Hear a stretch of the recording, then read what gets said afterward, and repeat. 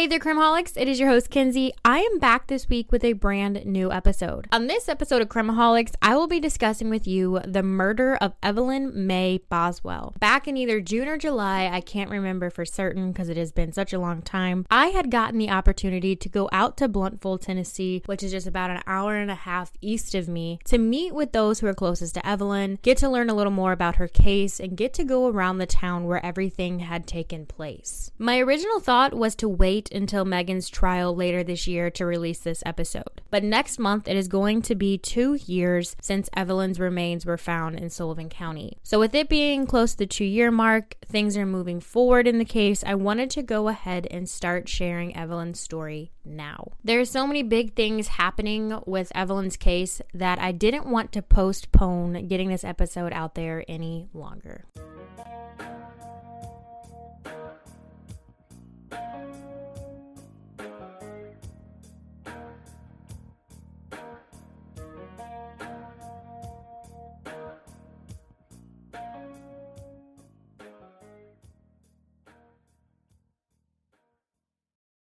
On February 19th, 2020, the Tennessee Bureau of Investigations launched a nationwide child Amber Alert for 15-month-old Evelyn Mae Boswell, who was missing from Sullivan County in Bluntfold. Evelyn's biological grandfather, Tommy Boswell, was the one who made the call to CPS, letting them know that he had not seen his granddaughter Evelyn in almost 2 months, which is a highly unusual situation according to him.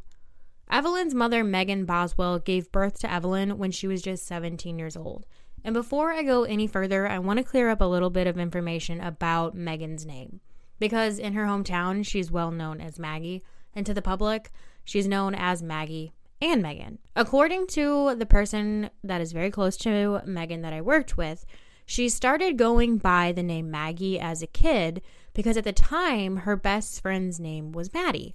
They wanted to be known as Maddie and Megan. Evelyn's biological father was not really in the picture too much. His name is Ethan Perry. He is originally from the area, but at the time of Evelyn's death, he was stationed at Fort Polk in Louisiana.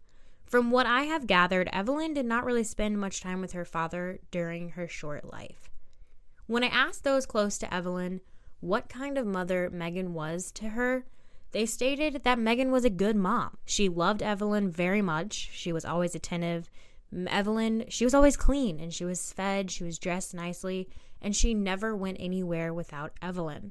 But it all changed when she met her new boyfriend, Hunter Woods. I remember when the Amber Alert was issued for Evelyn. I was still living in South Dakota at the time, and it was just 4 days before the release of our very first episode on Crimeholics. Evelyn's case was the first one we had ever followed closely in our Facebook group as well. When children go missing, it tends to capture the eye of the media and the public really quickly. But it seemed as though Evelyn happened to catch the media and the public way quicker than most missing children. And the reason why is because the media made it very clear that she had not been seen by her family members in 2 months, and there was a high possibility that it may have even been longer. But there was so many mixed stories and information and conflicting information that in the beginning, it was hard to be able to narrow down an exact timeline of when she went missing. According to those closest to Evelyn, the last time that they've physically seen her alive was at their best friend Maddie's balloon release on November 30th, 2019. Unfortunately, Megan's best friend Maddie, that I mentioned prior briefly, had lost her life prior to Evelyn's murder. All of Maddie's friends and family gathered at the balloon release to remember her life, and Evelyn attended with her mother, Megan. However, Megan's Facebook page revealed that in very early December, she had taken Evelyn to see Christmas lights, and at this event is when Evelyn was last ever seen alive. I asked what Megan would tell them about Evelyn's whereabouts during that 2-month time frame. They told me that she would say that Evelyn was with her grandmother Angela, that she was with a babysitter, or that she was with her dad, Ethan Perry, down in Louisiana for the holidays. Nobody really questioned this too hard because just prior to this, Megan was a loving, doting mother, so what reason would they have to question it? They were all shocked to see an Amber Alert was released for Evelyn, but it left heavy knots in their stomach finding out that she had been missing for 2 whole months when they thought this entire time she was alive and doing very well. It would be just 2 days later that the TBI would put out information that was linked to Evelyn on February 21st.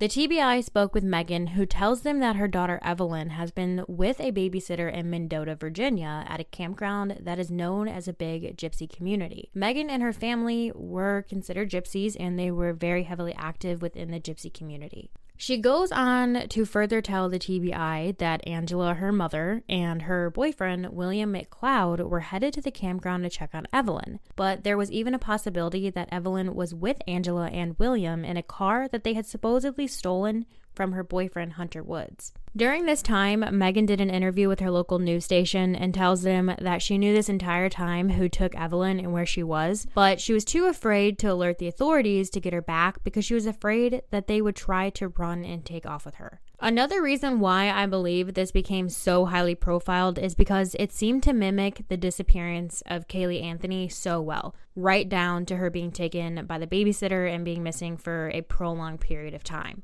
Those closest to Evelyn have even said that they feel as though Megan had studied up on the Casey Anthony case and gave them all these excuses and all these different stories just like Casey Anthony did. While I fully believe that everyone handles things differently, Megan's demeanor just seemed off in all of these interviews for somebody whose baby has not been seen in 2 months. I touched on Megan's demeanor with them and asked, since they know Megan best, would you say that her demeanor was off? They stated that they could tell from the first few words that she uttered from her mouth she was lying. They said that the way she was talking was very cold and very emotionless, and that was not the Megan that they knew just 2 months ago when it came to her daughter Evelyn. Not long after Megan gives the information to the TBI about the campground in Mendota, they release a bolo for a 2007 gray BMW with a Tennessee license plate and tells the public that they are looking for this car in connection to Evelyn. Just a few hours after the bolo is released, the car was found in Wilkes County, North Carolina, with both Angela and William in the car, but Evelyn was nowhere to be found. However, Angela and William both were arrested for $2,000 in theft. As Megan was being questioned, she stuck to her story that her daughter was in Mendota at this campground. Rumors spread rather quickly that the Sullivan County Sheriff's Office and the TBI were headed to this campground to look for Evelyn, but the rumor happened to be false. The Sullivan County Sheriff's Office did ask the U.S. Marshals and the Washington County Sheriff's Department to check the campgrounds in Mendota for Evelyn. Not long after these campgrounds were investigated and Evelyn was nowhere to be found, Megan gets arrested and is charged with false reporting, and her bond was set at $25,000. On the 26th of February, Sullivan County Sheriff's Department held a press conference on Megan's arrest, and they told the public that every single time they spoke with Megan, her story changed and she was giving conflicting information non-stop. Megan at one point was even asked by them to take a polygraph, but declined and said she couldn't because she was pregnant, which was news to her friends and family because she had never mentioned one time that she was pregnant. And for those of you that may not be aware, you cannot take a polygraph test while you are pregnant. Seems to be a little bit of a coincidence if you ask me. With Megan, Angela, and William all in police custody, the search for Evelyn would continue and leads were flooding in, but nothing was credible or leading them any closer to finding her. After sitting and speaking with those closest to Megan and Evelyn, they took me around the small community where Megan and Evelyn lived. The small area they lived in is basically a holler and everyone knows everyone. As I drove with them around the area, they said that they had felt like during this time it was as if they were in some sort of dream and none of it felt real. What was once a quiet area that nobody ever really frequented was now a media circus. There was media vans everywhere trying to get the first bit of information that they could, and law enforcement was on every street.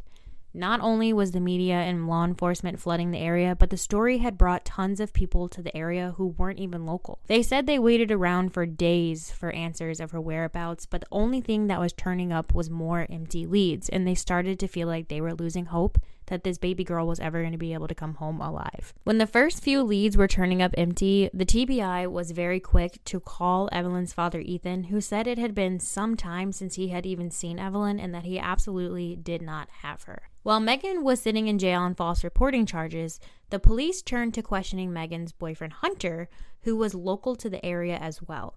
Hunter Woods and his family were a well-known wealthy family in the area. Hunter states to law enforcement that he met Megan when she applied for a job at his chicken restaurant that he owned there in town. He told law enforcement that he and Megan had only been seeing each other for a few weeks and that he never even once saw Evelyn, and that Megan told him that she and the baby's father had split custody and she was with him for the holidays. He told law enforcement, "Who am I to question that and dig into it when me and her aren't even serious?" Although Hunter is telling law enforcement that his and Megan's relationship isn't even serious, her friends and family said otherwise. Megan had even spent Christmas with him and his family. Not only did they feel their relationship was more than just a friendship type of thing or maybe even a friends with benefits, they stated that Hunter quickly became abusive and controlling towards Megan. However, as the police looked into Hunter more, they were not able to connect Hunter to Evelyn's disappearance. Although looking into Hunter brought them to just another dead end, at the same time that they were looking into him, a tip had led them to a pond there in Wilkes County. That is the place where Angela and William McLeod were arrested. It turns out that Angela and William were in Wilkes County because that is where William's grandmother lives, and he and Angela happened to go there the day of their arrest to ask if he and Angela could borrow some money for unknown reasons. When William finds out that law enforcement is going to be searching this pond area, he quickly offers up his DNA. He says he'll do a polygraph test, and he states multiple times that he had only seen Evelyn 2 times while dating Megan's mother, Angela, which makes sense because Megan and Angela had a really strained relationship, and the two of them were not very close at all. The reason that William was so quick to offer all this is because it turns out that the pond was located on a property that belonged to William's family member. After law enforcement investigates this lead and they search the pond, they look around the property, they would only be left with yet another dead end. While Evelyn was still alive, her and her mother, Megan, resided in a trailer park that was owned by the Boswell family. On February 28th, the authorities went to the trailer where Megan had lived prior with Evelyn and told the current tenant that they would need to search the home as something has led them there in connection with Evelyn Boswell. While searching the trailer, they dug underneath the trailer, and what they found was a pillow that had been buried slightly in the dirt. What exactly this pillow had to do with Evelyn is still unknown at this time. I was able to go over to the Boswell family trailer park, to the trailer where they used to live, and over to the trailer that they were currently living in at the time of Megan's arrest. Let me just say that it was by far one of the most eerie feelings I have ever encountered. When we went to the home where she lived at the time of her arrest, it was literally as if time had stood still. Megan's car was still in the driveway, and baby Evelyn's car seat was still in the back seat of the car. And at this point, it had been 1.5 years since Evelyn's death. Very sadly, a few days later, on March 6, 2020, the remains of 15-month-old Evelyn Boswell were found inside of a storage shed on the property of her grandfather, Tommy Boswell. On March 11th, the remains were positively identified as Evelyn, and her autopsy was sealed. Evelyn's cause of death is currently unknown to the public. However, Megan Boswell was charged with 19 different counts, and of those, 2 of them were counts for felony murder. I was given so much more information by those closest to Evelyn that I cannot wait to be able to share with you guys once Megan's trial starts in September of this year. Losing this sweet little girl has made a lasting impact on everybody that knew her personally. When I spent the day out there in Blountville with them, there was just this overwhelming feeling of heartbreak and sadness in what was once a small, quiet, tight-knit community. They gave me the opportunity to go over to the property where Evelyn was found, and there just is not enough words to properly explain the emotions I felt being there. Knowing that such a young child had their life taken at the hands of their own mother and being right there in the place where everything happened is a feeling that I'll never be able to forget. If Evelyn's story had left this much of an impact on me and I never even got to know her personally, I wanted to know how those closest to her were feeling and how they were dealing with the entire situation in the aftermath. While they were feeling extremely heartbroken and felt hopeless, some of them were able to make a positive out of her death. Not long after it was announced that Evelyn was missing, and finding out that no one had seen her in almost 2 months and never reported her missing, two brave and courageous girls beat the odds and decided that they wanted to make a change for other kids in Tennessee in Evelyn's honor. The two started a petition to get a law in Tennessee started, stating that a parent has 24 to 72 hours to report their child missing or they will be held criminally responsible. In July of 2021, the dream became a reality when Governor Bill Haslam signed in Evelyn's law. The girls are now pushing for this to hopefully one day become a federal law and not just a state law. There is no other state in the country who has a law like Evelyn's. The only state that actually has something similar to Evelyn's law is Florida, who carries Caylee's law from the murder of Caylee Anthony. I have been working with one of the girls and trying to help get this done, but this is not going to happen unless we get a lot of help from the public. In order to make this happen, a large number of signatures are going to be needed on a petition for this to get done. So I am asking for y'all's help and asking that every one of you that is listening to this takes a few minutes out of your day to sign the petition, which you can find this petition on each one of our social media pages. So let's help make Evelyn's law become a nationwide law. Children deserve so much better than what they are getting now, and we want to help make this happen. If you have not already, I highly encourage you to join our Crimeaholics podcast discussion group on Facebook or follow us on Instagram. I will have multiple photos of Evelyn and Megan. I will have photos that I took that day I was out there in Bluntville. And also, again, you will be able to find the link for the petition. I cannot put into words how important it is for this law to become a nationwide thing. There are so many situations just like Evelyn where these kids are not being reported missing for long periods of time. So let's band together one more time and try to help make a change. Crimeaholics, as always, be aware and take care.